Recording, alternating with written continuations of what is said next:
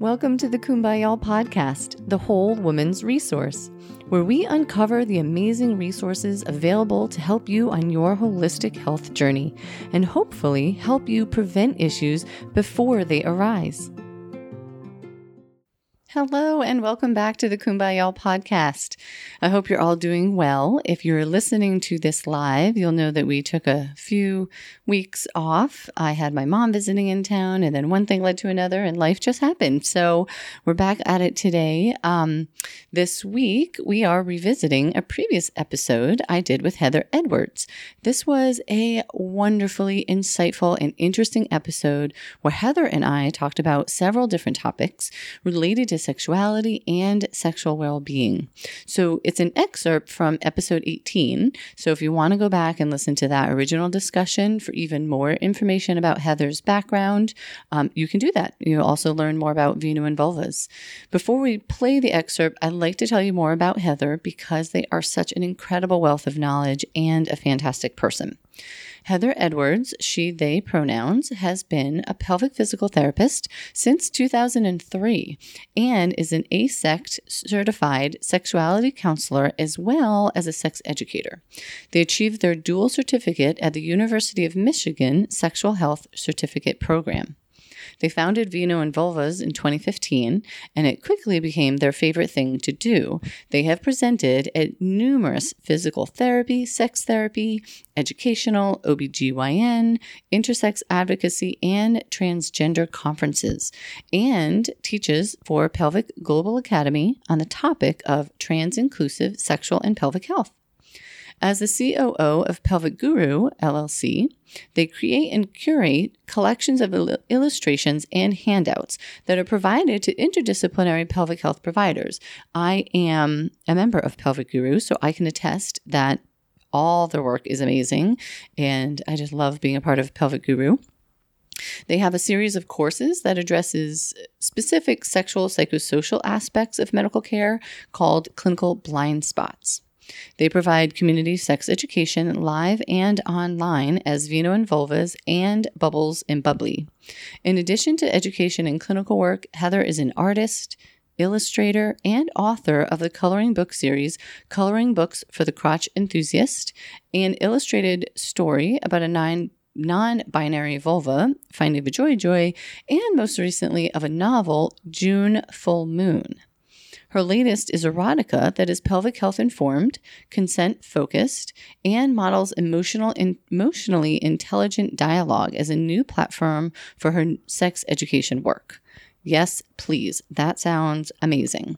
The topics we covered in this excerpt included some of the sexual health issues that Heather helps with in her pelvic physical therapy practice, a vocabulary review for sex and gender expression, and what we can learn from the structure of BDSM, and more. These are questions that I get all the time in my practice and from people I talk with.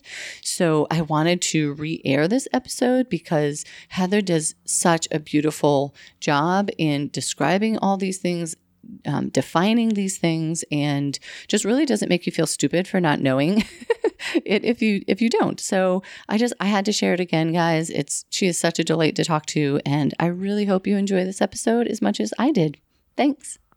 For those of us who don't know, and can you explain what's the difference between a sex counselor and, is that different from a sex therapist? Yeah, that's such a good question because it is a little different when we're talking about sexuality stuff to kind of understand who is what. Because when we get into like if someone is going to look for a sex therapist, that can mean a lot of different things. I don't even think that people necessarily think of that as like meaning a mental health professional. And there's a lot of people who are, sexologists or clinical sexologists or somatic sexologists who don't actually have any sort of like mental health training. They might just have like a PhD in sexology, which is fantastic and really great, but it's much more of an educational role. Right. So as far as the difference between, so we've got counselors, therapists, and educators. So a sexuality counselor is going to be someone who has a medical degree. Okay. So if there's someone who's done more extensive training in sexuality services, that it has like a physical therapy degree or a physician or a PA or nurse practitioner or nurse, anyone like that, they're going to then fall into the category of sexuality counselor. Mm-hmm. And then anyone who has a mental health degree, which gets confusing because those can also be counselors, right? Right. You know, that have like a mental health counseling degree. Mm-hmm. But anyone with a mental health degree then becomes a sex therapist. Got it. And then the educators are the ones who don't have a medical or a mental health like license to treat people, Mm-hmm. but are still doing education. And, you know, and a lot of them will still work with people one-on-one, but it's all just kind of like one-on-one education discussion sort of stuff. Right. So super helpful. Like, you know, all three of those are, you know, really important, and it's really fun when we can all work together. But another, like, kind of to break down the difference between sexuality counseling and sex therapy as well. As far as anyone who feels like they would maybe want to do the sexuality counseling, but is a little nervous about like, oh my gosh, but that sounds like so much like extra stuff to deal with. Mm-hmm. The difference is that the mental health professionals do the intensive therapy things. So if someone comes in and they have a big history of trauma, or it's like a lack of trust to be able to get back to being able to have a sexual relationship with their partner or things like that, Mm-hmm. like that's the stuff that goes more towards sex therapist, right? But if it's like people just need specific suggestions on how to understand how their own body works and how the partner's body works and how to work together, and some exercises to work on being able to make things work together again, Mm-hmm. like counselors can do that. So we can do all the education and kind of specific, suggestions, but we can't do like the tell me about your childhood stuff. Yeah. So with the sex counselor, is it like whatever the medical degree is of the person who got that counseling degree, do they just kind of work the counseling degree into like their practice? Is that exactly? Yeah. So it's not an additional degree, licensure, or certification, or it's a certification. Right. But the thing is, like, with the University of Michigan, it's a certificate program that you go through. So I have a dual certificate in sex education and sex counseling, but I'm not nationally certified until I actually go through and do the AASECT, who is the American Association of Sex Educators, Counselors, and Therapists. They have a big amount of things that you have to go through and be able to check off this big list, and then go through a year of supervision. And the hours and all of that depend on if you're a counselor, an educator, or a therapist. But you have to go through and do all of that and then apply for certification. And then, if you're approved, then you actually are certified. So I hold a certificate, but I am not yet certified, but hopefully will be within the next couple of months. Oh, great. Good. So you're already working towards that. That's excellent. Yep. Yeah, super neat. So do you feel like being trained as a sexuality counselor has changed the way you treat your pelvic patients? It has changed everything. It's been really fantastic. I feel, and I think one of the big ways that I think that I feel like I'm a much better therapist now than what I was before, is because I went through this program where the vast majority of the people in the program were mental health professionals. So as we're doing all of our practice and learning together, because we're learning a lot of the same stuff that they are, and they're learning a lot of the same stuff that we are when it comes to both the medical and the psychological side. But the being able to understand trauma and the effects of trauma so much better has been really, really helpful for me, to not just like, because, when we screen and say, do you have any sort of history of sexual trauma or unwanted sexual experiences or something like that? I don't feel like we're necessarily trained to know what to do with that if they say yes. Right. Right. And so I really enjoyed being able to go through this program, to where now I feel like when that comes up, like I've got all sorts of ideas. I know what I'm going to work off of. I know what kind of conversations I'm going to have with them. I know kind of where I'm going to go and where I want to make sure that I really affirm them, and, just the things that I do a little bit differently, but then also understanding that so many people have trauma that even if they don't answer that yes, they've had some sort of trauma, that it still might be there. So just kind of having those ways of really being intentional and more gentle and careful around lots of topics is good. Mm-hmm. Awesome. So, yeah, so that was good. What are some of the commonalities that you see most women dealing with these days? Like thinking specifically of sexual health.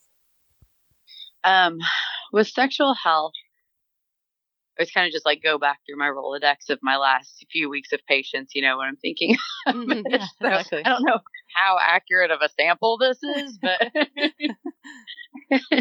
but as far as what I've seen a lot of lately, and it's actually a kind of demographic that I really enjoy working with, is the women. And I live in North Carolina, so I live in Asheville, but I work in Haywood County, which is kind of more conservative than Asheville. Asheville's a very liberal city.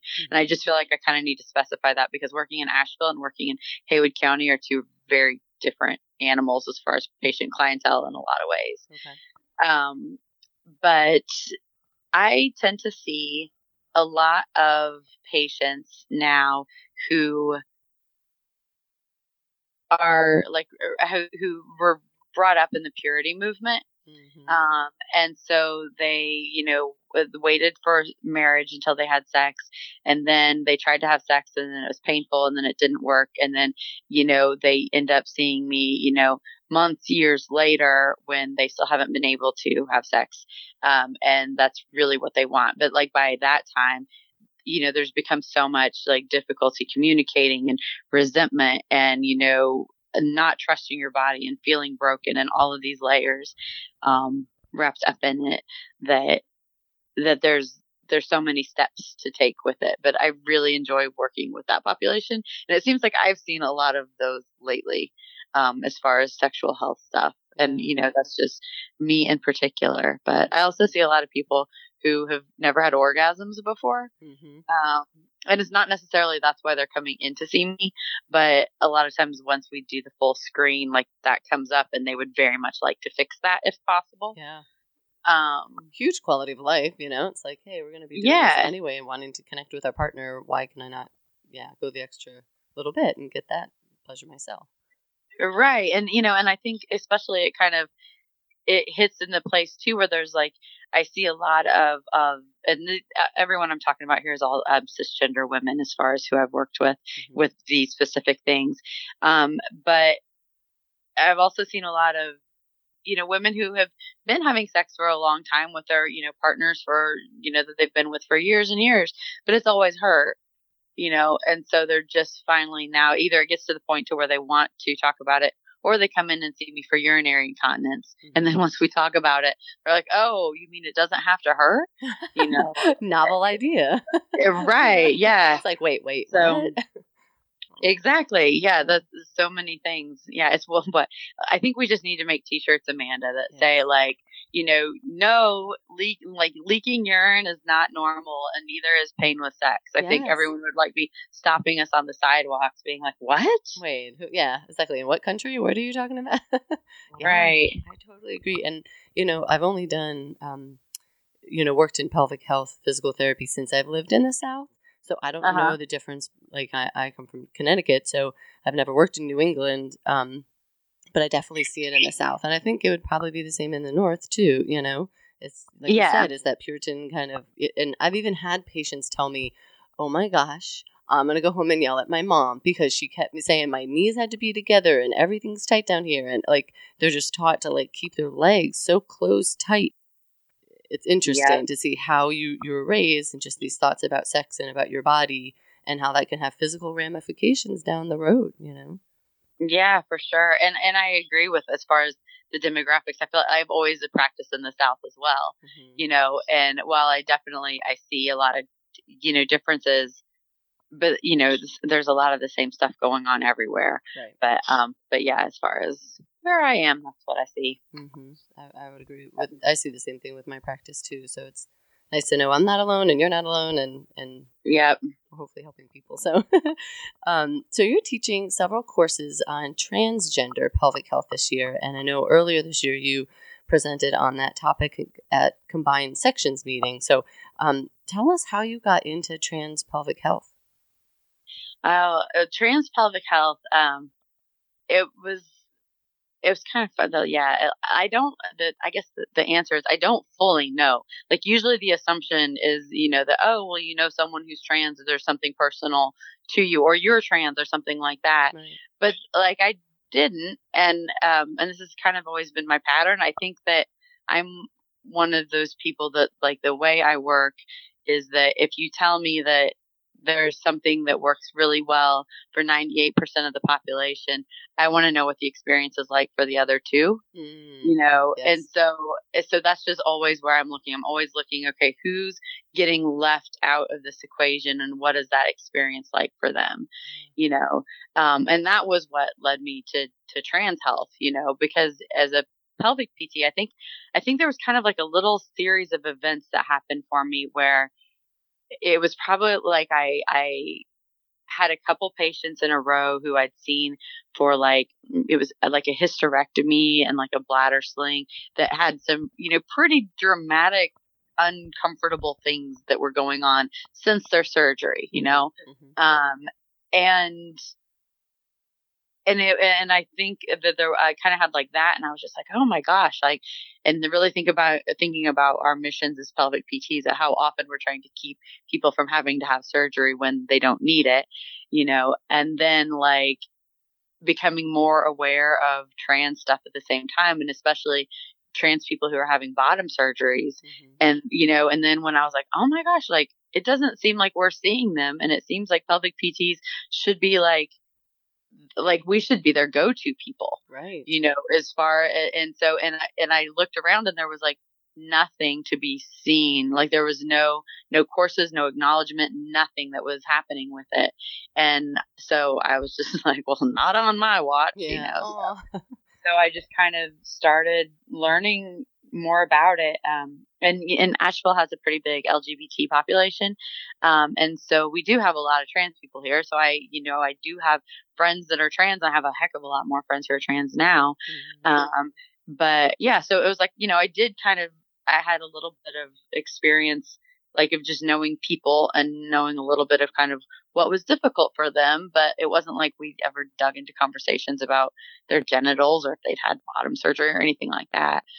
But, just kind of having those aha moments when you realize like, oh my gosh, like what's going on? And, and back when I was first learning about it, like what was happening often for the surgeries, like there wasn't really anyone in the US who was doing them, like maybe just a few, but they were so expensive. So what most people were doing was flying to Thailand and then having their surgeries in Thailand and staying there for like a month and then flying back and then not having any medical care to follow up with like a completely altered genitalia. Wow. And I'm sorry, Right? that's not a short flight, right? I mean, right. I know, like even just sitting on like a vulvar surgery a month after a massive surgery for, an 18-hour flight or something, it's just, it's pretty crazy. That is crazy. So more people are doing it now in the United States, right? Yeah, there's a lot more doing it in the United States, and there's and Canada too. So it's nice that people don't have to travel nearly as far to get the surgeries. But there's still obviously lots of different financial barriers and things like that to it. But yeah, there's a lot more people. Just I think even in the past 5 years, or even just in the past couple of years, that are now offering a gender affirming surgery.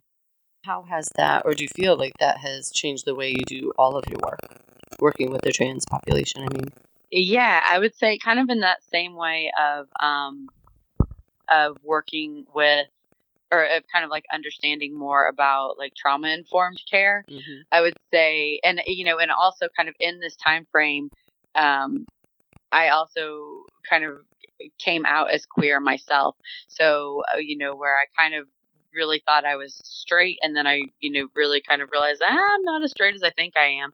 And then understanding a lot more about that. So just understanding more about kind of like queer world and LGBT issues and things. That's also sort of been part of my background with this also.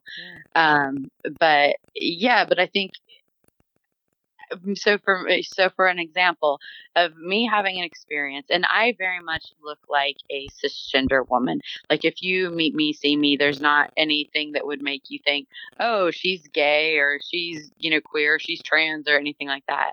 But I do identify more like non-binary or genderqueer, but I feel very comfortable in my body as is. And that's okay for me. And so for me, going in to see a medical provider, it's like you don't understand or you don't necessarily see the narrative that like our society puts on us as women until you don't feel like you fit that narrative, and it's being forced on you anyway. And I'm like, this sucks, because it's like, how many times do I need to tell my gynecologist that, that I only have sex with women now for them to stop telling me that I need to get on birth control and giving me pregnancy tests? Yeah.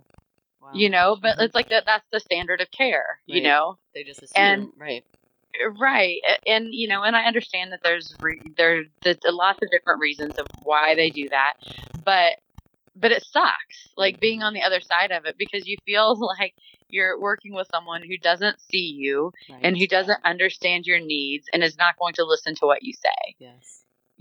And so I think having that experience and then understanding how I potentially am inflicting that experience on others for all sorts of different reasons, whether it's race or gender or orientation, like I don't want that to be part of my story with people. Right. I don't want that to be the experience that they have with me. So when someone comes and works with me, as far as what I've learned from all this is that, like, I really try to let everyone unfold their own narrative. Like, I'm not ever asking, oh, so, do you have a husband? Or do you, like, I'm not ever trying to assume anything about the number of partners someone has, what their sexual behaviors are, what their relationships are like, how they think of their body. So, I mean, I try to open it up a lot more.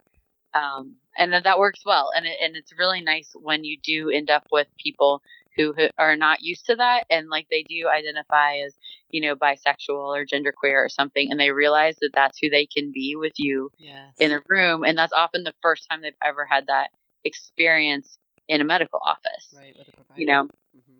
Right. And it's kind of neat because even, for even trans people, a lot of practitioners will be like, oh, well, I don't get trans patients who come to my practice. And it's like, well, if it's like a trans woman, but she still has like her driver's license insurance, still has her name that she was given at birth, that's more of a male name. She's probably, it might be that she's just more comfortable coming in for what feels like her, like dressed as drag, in her boy clothes for the day. So she doesn't have to go through the whole experience and, explaining to everyone like what the deal is and just completely avoid that whole thing. But that doesn't mean that as you're talking to, this woman about like, her penis and, and talking to her like she's a man with a penis and putting her in cisgender heterosexual, category that's a good experience for her at all. Right. That just makes you not want to ever go to the doctor. So I think that like the way that we see people, like making any assumptions based on how we see them is kind of dangerous as far as like the credibility that we get to have. Like they still need to be able to unfold their story regardless of what we think it might be. Yes. So and you've said a couple things in there that I want to kind of step back and almost do like a little vocabulary review or a little explanation. Okay. Yeah. So let's go through, because you mentioned like a trans woman or cisgender. So if we can kind of go through some of those terms, kind of explain what they mean, so everyone's kind of on the same page. Yeah. For anyone who I always remembered this from organic chemistry. So the prefixes, the Latin prefixes cis and trans. So cis means same and trans means different. Okay. So then we kind of use the terms like assigned at birth sort of thing. And so if you were assigned male at birth, it's based on what your genitals looked like. Okay. If you're assigned female at birth, it's based on what your genitals look like. And so if someone is assigned female at birth and then continues to identify, like their brain identifies as female as they're growing up and as they're adults, and they're like, and that is how they feel they are, then they are cisgender. They have the same gender identity as the gender they were assigned at birth. Okay. So if someone is transgender, that just means that they were assigned female at birth or assigned male at birth. And we'll go with female just for the example. So someone is assigned female at birth, and then as they grow up, they are maybe as a child, maybe they're identifying more as, I'm going to grow up to be just like my dad, or, you know, I'm a boy, you know, but not everyone necessarily realizes it when they're a kid. So I don't want to put that, you know, narrative on it that that's right. But some do. And so then as they get older, you know, it's like sometimes it's that thing that they're closeted about, that really they feel like they're male, you know, or they're a boy, and that's the world they should have been in. And so those people would be considered transgender. Okay. And now can I add another?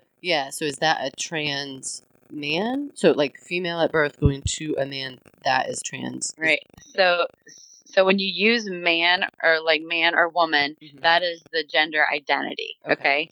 So if I am a trans man, that means that I was assigned female at birth, and then I transitioned to male. Okay. So you might have two people who are sitting there, you know, with beards and look very masculine, and one is a cisgender man and one is a transgender man, but they both identify as man. Got it. Okay.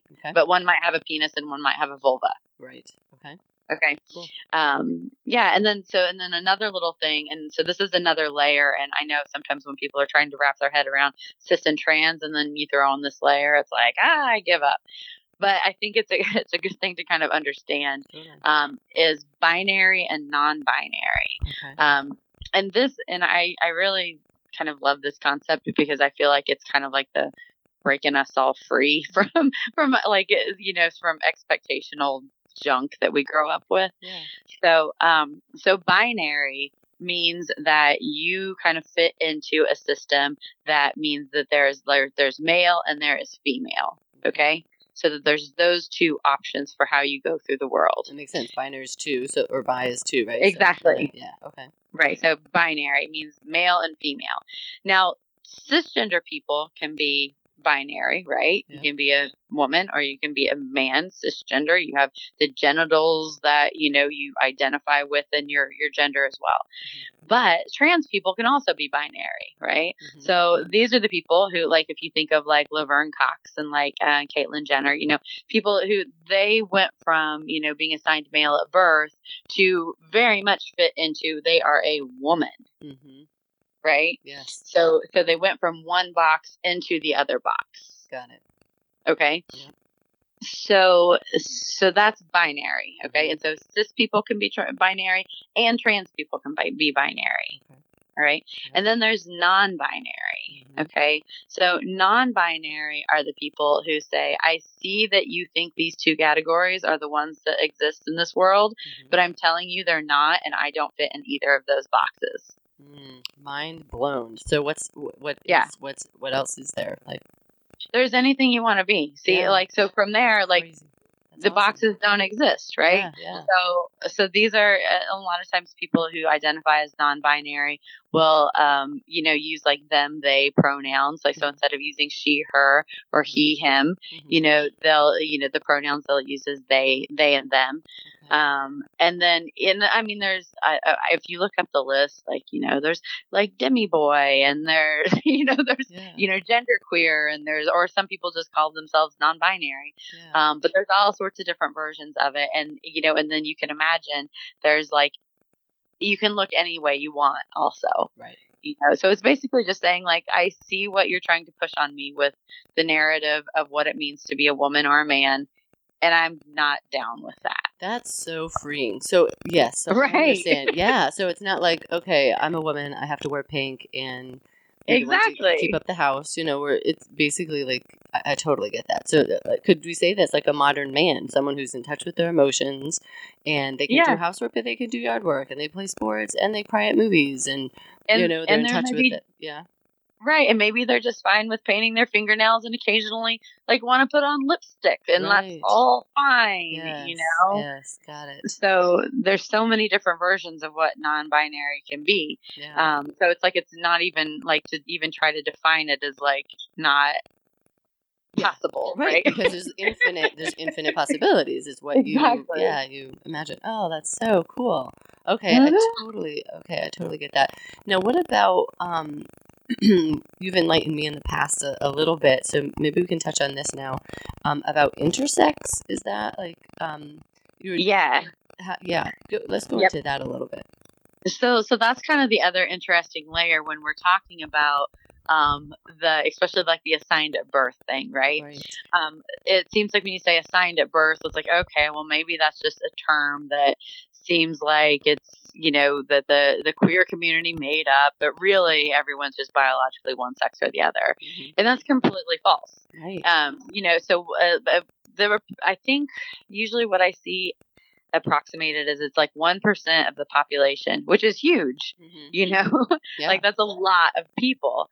1% of the population is has some sort of intersex variation. Okay. And that can mean, again, a huge amount of things. Many people who are intersex don't realize they're intersex. And so they are, so if there's someone who is assigned, female at birth, and she has a vagina and she has a clitoris and she has a vulva, and she goes through female adolescence and puberty, and then grows up, identifies as a woman, and then is trying to get pregnant, and then can't get pregnant, is trying to figure out why, and it's because she has actually testes instead of ovaries that are undescended, and it's because she is androgen insensitive. So at the point where her body would have actually said she's got like XY chromosomes, right? But at the point that her body would have actually started to create the masculine features, that didn't happen, right? Yeah. Because creating the female features is actually everyone's default. Yes. And so a special cascade has to go off in order to get the male features to happen, and that didn't happen for her because her body wasn't sensitive to it. Okay, so so examples like that, because when we look at it, we simplify it in like politics, right? XY equals man, penis equals man, but like there's so many people where that does not apply. And so it's so silly to break it down like that. And so, people get so self-righteous about, well, there's really only two. I know biology and XX and all this. And it's like, oh, there's XXY. There's, there's so many variations. And then within all of those different, genetic chromosomal variations, their bodies can look so many different ways as well. It's not like this genetic variation is going to yield this physical body. Right. So there's all sorts of variations, but guess what? When all of those people are born, they still get assigned female or male. Yes. At birth, right? So like the gender that they were assigned at birth might not, or I guess it's more of the sex that they were assigned at birth, which then assigning a gender at birth means that your parents are committed to making you to socializing you in that gender, which, may or may not be the gender you actually identify with.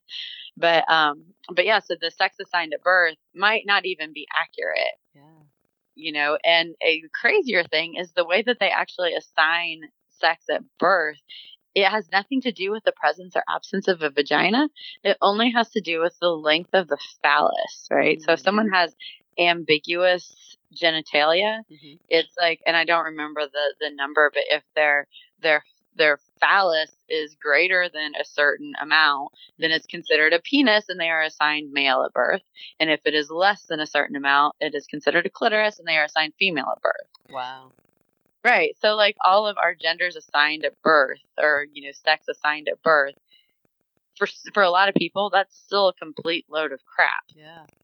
right? Do you think that could ever change? Like, so when babies are born, we talk about them and they or them. We don't use she or he kind of thing. And then when they start going through puberty, or when we start, they start being able to tell us how they identify. Do you ever see that like becoming a reality? Or I hope. I mean, it is for more and more people now. Yeah. I mean, there's a lot more people who are, that's just kind of, they just wait and see. They don't really push anything on their kids and just kind of let them grow up with all the variations and doing how, do what they want and just see where it falls. Yeah. I feel like I've done that with my kids for sure.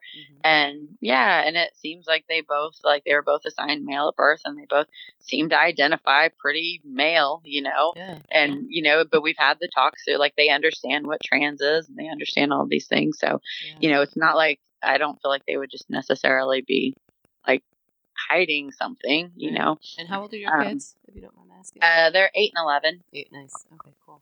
When did you start, like, when did they learn about trans, and when did you educate them on all that? Oh gosh, a long time. I've been educating them about like, about their bodies and whatever. And when, like, even when they were itty bitty, like, and we'd start using the words like, penis and, scrotum and testicles and all that to help them understand their bodies. I was always educating them on, and that, little girls have a clitoris. And so, and their clitoris feels good for them to play with, just like your penis does, to try to help close the pleasure gap, right? Yeah. But to make sure that they always understood that the counterparts to what their, pretty like standard cisgender sort of anatomy is. All right, cisgender wasn't the right word there, but what their typical male anatomy is, what the typical female anatomy is very similar, and what the analogous parts are, and it is just as important and valid. Yes. And so then kind of as they got older, then we would start kind of having the conversations a little bit more, about, how babies are made and how this happens. And then we would talk about, just because you have these parts, what your gender is, like if you feel like you're a boy or a girl, is actually in your brain. And so and most of the time what your brain and your genitals are match, but not always. And so for, kids where it doesn't match, that can be kind of stressful and challenging for them, especially depending on how, their friends and their family treat them about it. But, this is what that is. And I had such a funny, sweet little moment with the boys. They were probably, maybe like 5 and 8 or something. And my 5-year-old he really likes things to fit in boxes. Like he likes checklists and he really likes categories. Yeah. And so sometimes when I am like talking to him about some of this stuff, he always has to do like a kind of, wait, and has to be able to like chart it all out, exactly. Whereas my older son, like, he just gets it. Like, you just explain a concept to him. He does not like to have checklists or boundaries or anything on anything. Yeah. So, like, he can just do that free association. You give him a concept and he can run with it. And so my 5-year-old was like, okay, Mom, let me get this right. So only women have babies, right? And my 8-year-old says, well, Parker, and trans men. Oh, yeah, he like got it immediately. Yeah, he got it right. Yeah. And so then we were discussing how, like, being able to have a baby is a function of having a uterus and a uterus, basically. Yeah, right. And so, like, who are all the people that we know of that have uteruses? And are they all women? No, they're not. There's a lot of transgender men who have babies, or non-binary people who have babies. And so not everyone who has a baby and is going through the, pregnancy and postpartum classes and steps and care and all that identifies as a woman. Yeah. There's another fun thing, right? What do we make our faces look like for pregnancy and postpartum? I know. Wow. Definitely not encouraging for men to be there. Right. That's for certain. Wow. Yeah. This is all great. And then we haven't talked about it that much too, but I know since you're just so knowledgeable of all of this, and this kind of leads into your Vino and Vulvas, which I do want to talk about next. Can you remind me, what does BDSM, what does that stand for? BDSM, yeah. So it's like one of my very favorite things to talk about, like for so many hilariously vanilla reasons. But Yeah. I love it. I love the structure of BDSM. So what it is it's actually BDDSSM, but it gets kind of shortened to BDSM. So it's bondage and discipline, okay, and then it's domination and submission. And then it's sadism and masochism. Okay. So when we're just looking at BDSM and people are picturing like the leather and the spanking and the whips and all that, like, yeah, that's BDSM. Right. Okay. It's kind of most of like the scariest things we think about that people do sexually generally fits within that category. Okay. The thing I love about it so very much is because there are all these very smart, amazing people who understand their erotic selves. They have created such a beautiful structure for sexual communication. And I use this with patients all the dang time. I don't always tell them that I'm teaching them BDSM. For some of them, like if I figure that they'll enjoy that, then I will. But for a lot of them, I don't. But it's in order to do something really dangerous sexually, you have to plan it. You have to have a discussion with it. You have to know, how it's going to go. You have to know how you're going to get out of it, how you're going to communicate when it's working well and when it's not working well. And then also just even to be able to find the person that you're going to be able to do that with, right? Like there's so many levels of really hardcore communication that have to happen to be able to create the desired experience. And so I love that because, when you have someone that's got pelvic pain, right? Like all of a sudden you've got a person that has, these are my definite yes lists, right? These are my definite no lists. And these are my maybes depending on how I'm feeling list. Right? Yeah. So that essentially you turn that into a BDSM list, right? To where you don't then have to, like, you're always picking off of the yes list. Okay. Yeah. But the way that we think about sexuality now is like the baseball diamond thing, right? It's like first base, second base, third base, home run, and it's not sex unless it ends in penis and vagina intercourse, right? Exactly. Yeah. Right. Yeah. Which is ridiculous. And so BDSM does not operate like it doesn't even have that as part of the way that it functions at all, right? With BDSM, like everything counts as sex, like, are you doing it to kind of meet your erotic needs? Are you entering this situation or, this, like, a scene is kind of sometimes what it's called, but just like a sexual encounter, going into a sexual encounter, knowing what you want from it, and then, figuring out how you're going to get that out of it. And I mean that in a way that's like so basic as of, I want pleasure out of the sexual encounter, right? Like for our patients who have pain or issues like that, like they want to not hurt, right? They want to be able to have this intimate connection with a partner or partners, right? And so breaking it down in that same way of like, what works, what doesn't, and then how are you going to communicate that before and during, and then how are you going to follow up with it after, the encounter. And so it's just great. Like, I just love that there's this really fantastic dialogue that's already created that we don't have to reinvent the wheel for all of our patients. We just have to realize that, like, not be scared of the more scary stuff, I guess, and learn from it of what they've all figured out so beautifully. Yeah. So it sounds like pretty cool. It's a model for really good communication and good boundaries, so. It absolutely is. Yeah. And that's like, and it's funny, like in BDSM workshops, it's kind of this, sometimes this joke about like, the way that like heterosexual people tend to like meet and decide to have sex is usually like intoxicated. Totally. Yeah.